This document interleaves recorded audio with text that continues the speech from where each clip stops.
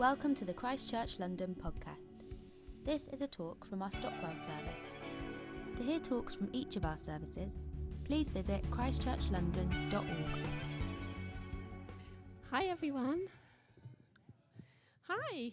So I'm going to put you to work today. So if you have a pen and paper or the notes on your phone handy, we're going to be doing a bit of reflection later on, which is Faith's favourite thing. So I'm hoping she engages with it fully. As a church, we are really passionate about following the way of Jesus together.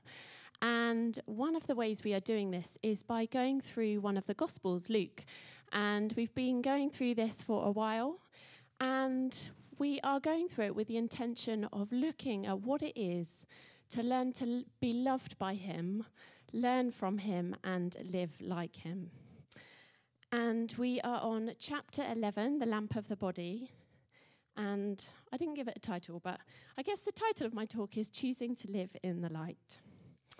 So, here we go. The lamp of the body. No one lights a lamp and puts it in a place where it will be hidden or under a bowl. Instead, they put it on a stand so that those who come in may see the light. Your eye is the lamp of your body. When your eyes are healthy, your whole body also is full of light. But when they are unhealthy, your body also is full of darkness. See to it then that the light within you is not darkness. Therefore, if your whole body is full of light and no part of it dark, it will be just as full of light as when a lamp shines its light on you. It's quite a dense passage, isn't it? So there are lots of parallels of light and dark in the Bible, and light itself, depending on your translation, is mentioned about 260 times.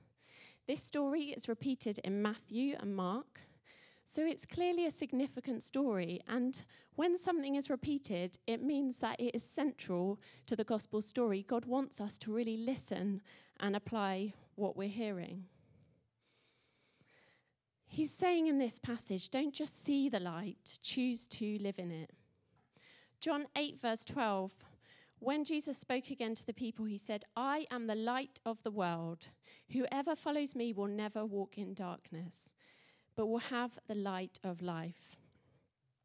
The light has been given to us. Hopefully we know that, but we have a choice whether to live in it or not. And another example of this is in the Bible, it talks about holiness. And Jesus died on the cross so that we could be holy. But in the Bible, it says, be holy. So we've been given it, but we have the choice whether to live in it or not. And that is what he is saying here. Make a choice to live in the light. And what's striking, well, maybe not surprising when we read all of the Gospels, is that Jesus is really direct when he says this. He doesn't just say just try and be in the light or be half in the light and you'll be fine. He says, see to it then that the light within you is not darkness. The Greek translates it as being single-mindedly fixed on the good. And when he talks about your eyes being healthy, in the Greek it means how you view the world, your perspective and your outlook. But when the eye is clouded or darkened, as it says in the Greek, the whole person is corrupted. So the challenge Jesus is giving us that we're talking about today is being single-mindedly fixed on the good. So we're going to think about what it looks like to live in the light rather than darkness. So a small little exercise, I would like you to close your eyes. I did this last week at Mile End and I forgot to tell people to open their eyes, so I will tell you this time. So I want you to close your eyes and I want you to imagine you are getting up for the day and that you cannot see. But you have to do everything that you normally do. So you get out of bed. Maybe you've got to find clothes to wear. Maybe you jump in the shower. Maybe you're getting your kids up and ready. It's really difficult to do, isn't it? Maybe you're bashing into things. Maybe you're fumbling around. You can't find your favorite top to wear. It's really, really disconcerting, isn't it? And then open your eyes. How much easier is it when we can see? Jesus is using a physical illustration to make a spiritual point that people would understand. Just as being in the light helps us live clearer lives with a healthier perspective, our inner lives must be the same. So I want to ask this morning, how is your perspective and outlook? I want to pause for a moment on the strong command Jesus makes. See to it then that the light within you is not darkness. We have a responsibility to choose to live in the light. Otherwise, we're in spiritual darkness. Andy did a brilliant talk a couple of weeks ago on this. There's no neutral ground, and this is what Jesus was saying. You're either in the light or in the darkness. But if you're anything like me, this can be really hard to hear, because how would you feel now if a light was shone not only on your behaviors, but your outlook, your thoughts, your perspective? If we're really honest, this is a really hard thing to live up to. And the question that I was asking myself when I was preparing this is, why would Jesus make such a difficult command that is so hard to live up to? Isn't he just setting us up to fail? Part of me winces when Jesus talks in such a black and white way. And the problem is that in churches, sometimes we can preach this message that God loves you, but you've messed up and you need to try harder. And part of me felt like there's resistance as I was reading this passage, like it's just not that easy. And the problem is, when we have this kind of inner battle and feeling like perhaps we need to just try harder, we go away feeling like we're either never going to be good enough, or we try to be better than we actually are and project a different image on the outside to what we feel inside, or we just ignore it and we avoid thinking about it. Maybe we explain the passage away and think, oh, maybe Jesus was talking about something else. But the problem is that these three kind of mindsets aren't healthy and they're not life-giving. When we constantly feel like we must try harder to be better, that is such a heavy weight to carry. And it leads us to unhealthy thought patterns, behaviors, and it leads people to abandon Christianity sometimes. Too many people leave the church because they think it's about abiding by rules and just ticking the box. Who wants to be beaten over a stick every time they come to church or read the Bible? Because the reality is that no amount of trying is going to mean that we can be good enough, because we're flawed human beings. But this is good because it means we need a different solution. In Matthew 11:28, Jesus talks about taking a different kind of weight, Jesus's and not our own. And so being full of light becomes something that we can do in the light of what Jesus has done, rather than our man-made attempts. I want to remind us today that we can live with healthy eyes in the light of God's grace rather than our own efforts. We can consciously choose to live in the light and not the shadows. So what is significant about Jesus' light? I'm going to cover two simple properties. If you've done steps before, you will recognize them, but I find them hugely helpful. So firstly, the light warms. Do you ever kind of check in with how you feel about God and feel like maybe he's kind of cold and displeased and angry? I know that sometimes I fall into that trap. But one thing about light is that it warms. Don't you just love the feeling in spring when the sun comes out and you can feel it beating down on you? It's such a good feeling, and that's what God's warmth does to us. His warmth is his grace to us. The image I have is almost like you're freezing cold and you come inside and you sit by the fire and you can take off your layers and be warmed. And God's love is like that. And I know a lot of us already know that God's love is, that God loves us, but sometimes it's hard for that to translate from what we know in our heads to what's in our hearts. And I believe this morning that God just wants to remind us of his love. And his love is a love that is gracious and that warms. We can come in and sit by the fire and take off any layers of feeling bad that we might feel about ourselves, our burdens, our stresses, our failures. We don't have to pretend.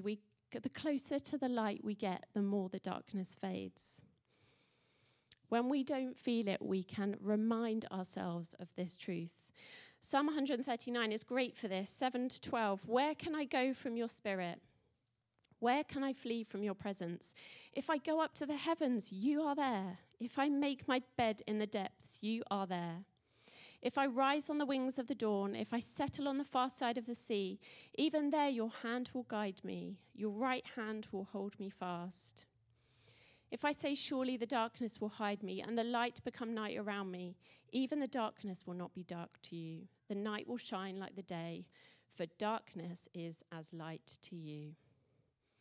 Darkness is as light to you. There is nowhere, absolutely nowhere, that we can go physically or emotionally that God isn't there. So we're going to do things a little bit different this morning. We're going to take 30 seconds. And I'm just going to pray that we would know God's love this morning. And I'm going to pray, and I'm just going to leave 20 seconds for us to reflect on this in silence. Lord Jesus, I thank you that you are a God of love. And I thank you that you love us individually.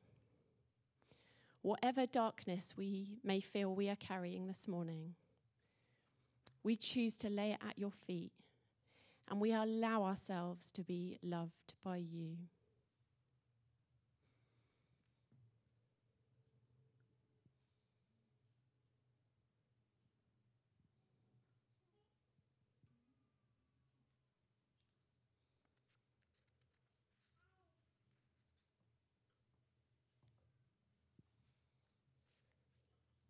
Amen.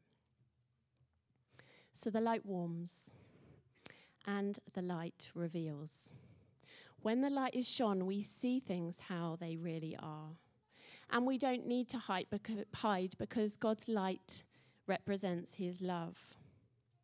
If we go back to Psalm 139, David says, "Search me, O God, and know my heart. Test me and know my anxious thoughts. See if there's any offensive way in me and lead me to the way everlasting."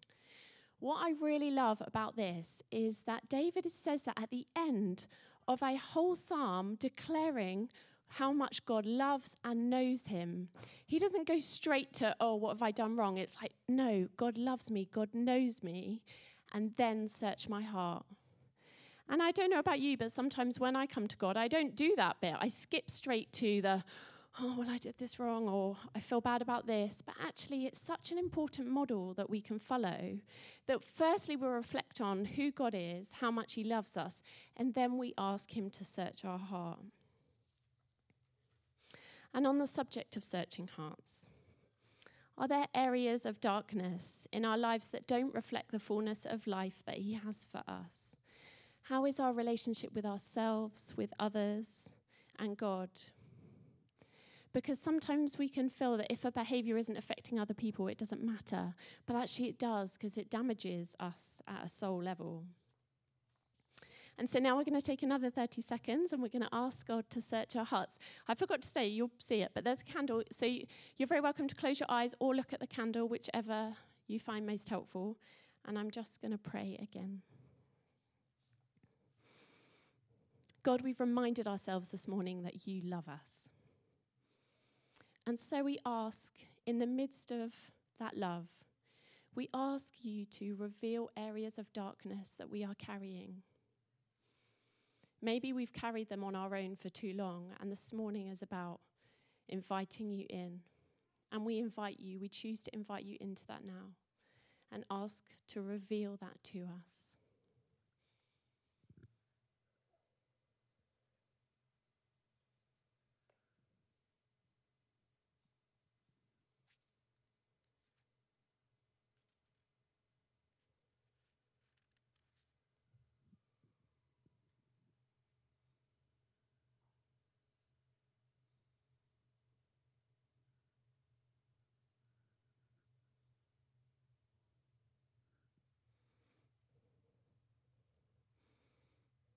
Amen.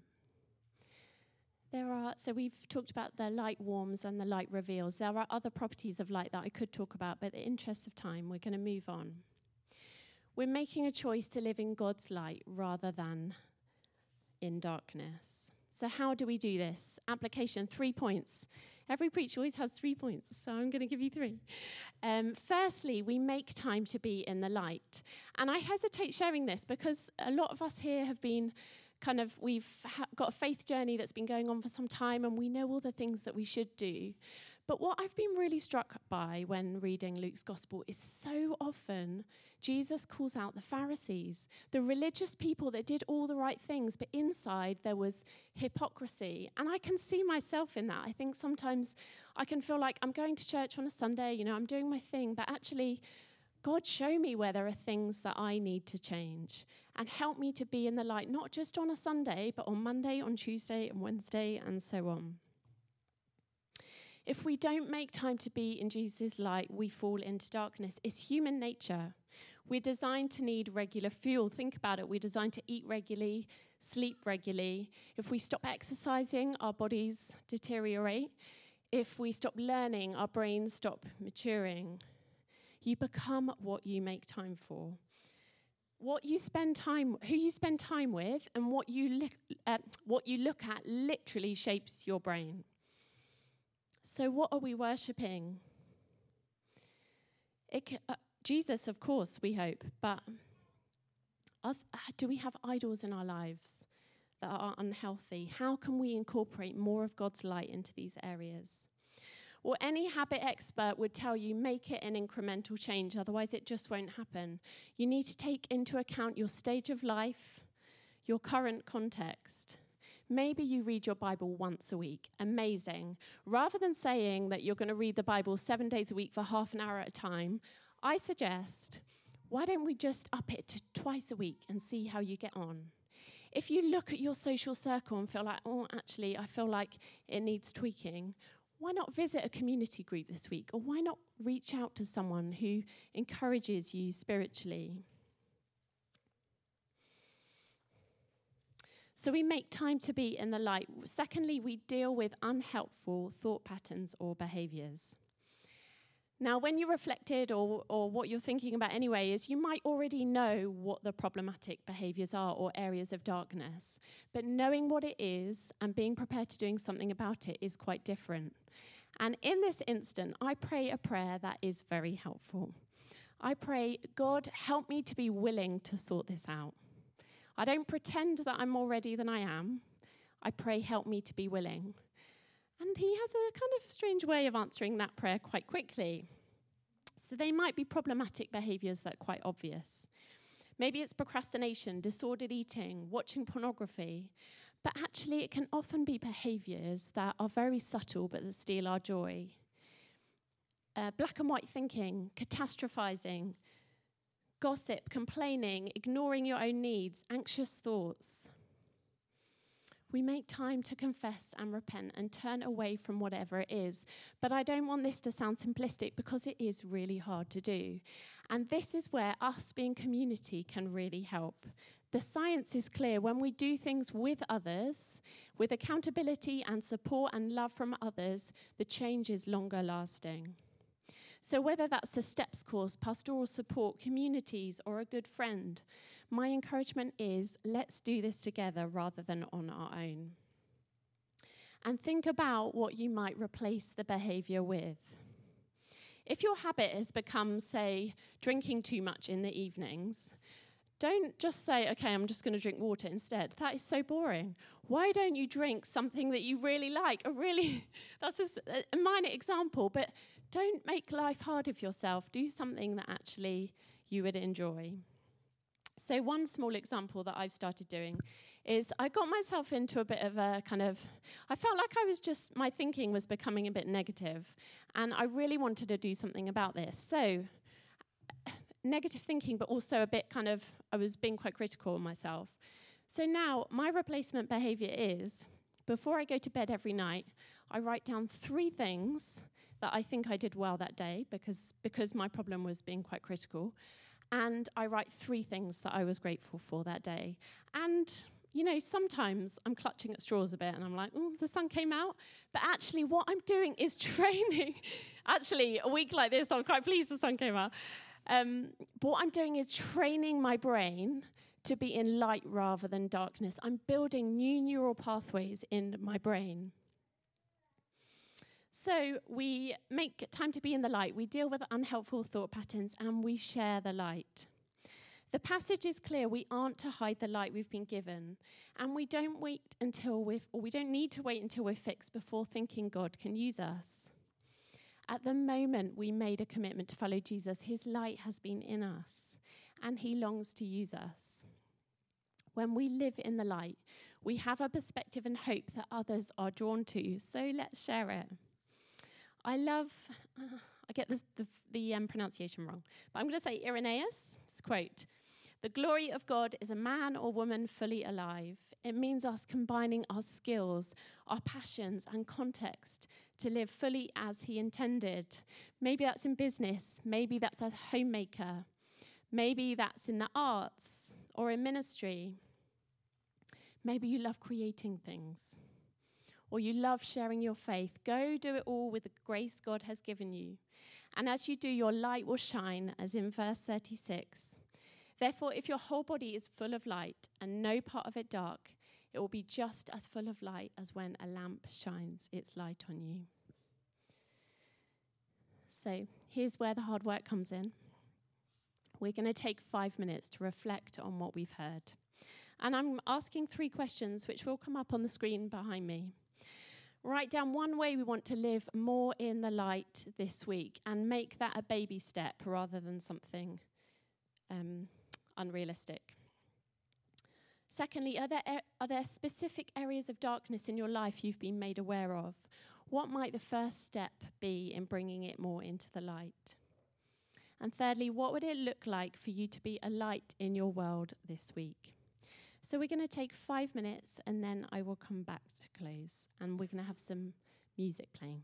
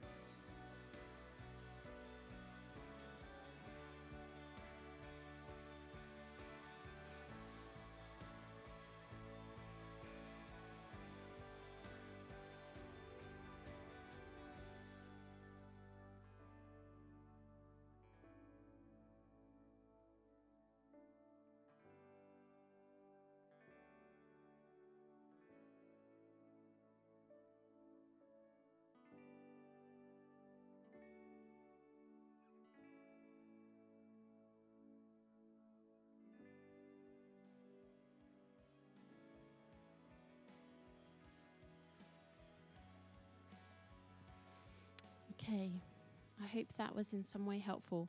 My encouragement is to share it with someone. Maybe this week in your community or with a friend, because as I said, when we share it, we're more likely to make the changes we want to make, but also it helps prevent this feeling of isolation. Can you imagine what would happen if each of us took one more step towards living in the light? What would the impact be on ourselves, like within ourselves, but also our communities and our relationships? That is what I'm inviting us to this morning, taking a step closer to the light. Jesus says in John 15:11, I have told you this so that my joy may be in you and that your joy may be complete. His desire for us is to be full of joy. And every command he makes is to move us towards that place. And when we are motivated from a place of being loved, it changes our motivation. We want to live in the light rather than feeling like we're not doing it good enough and we should. So we're going to worship. I forgot to ask the band to come up. We're going to worship. Why don't you stand and I'm going to pray just as we close.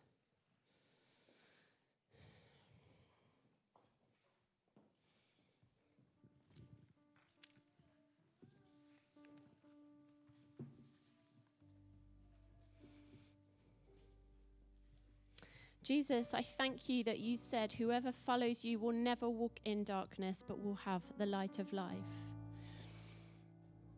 And we thank you for that, Jesus. We thank you that you are light in our lives. You are the light that guides us. You are the light that demolishes the darkness. And we pray this morning as we take steps towards the light, would the darkness fade? Whatever that darkness is, we pray it would fade. We pray that we would know your sovereignty in the midst of what is going on in our lives right now. We choose to take steps towards the light.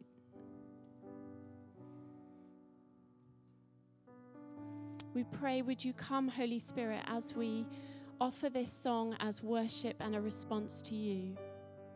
I pray, would you come and fill us by your Holy Spirit. Teach us how to live in the light.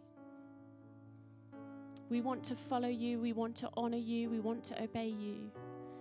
And would you help us to do that this morning? Thank you, Jesus. Amen.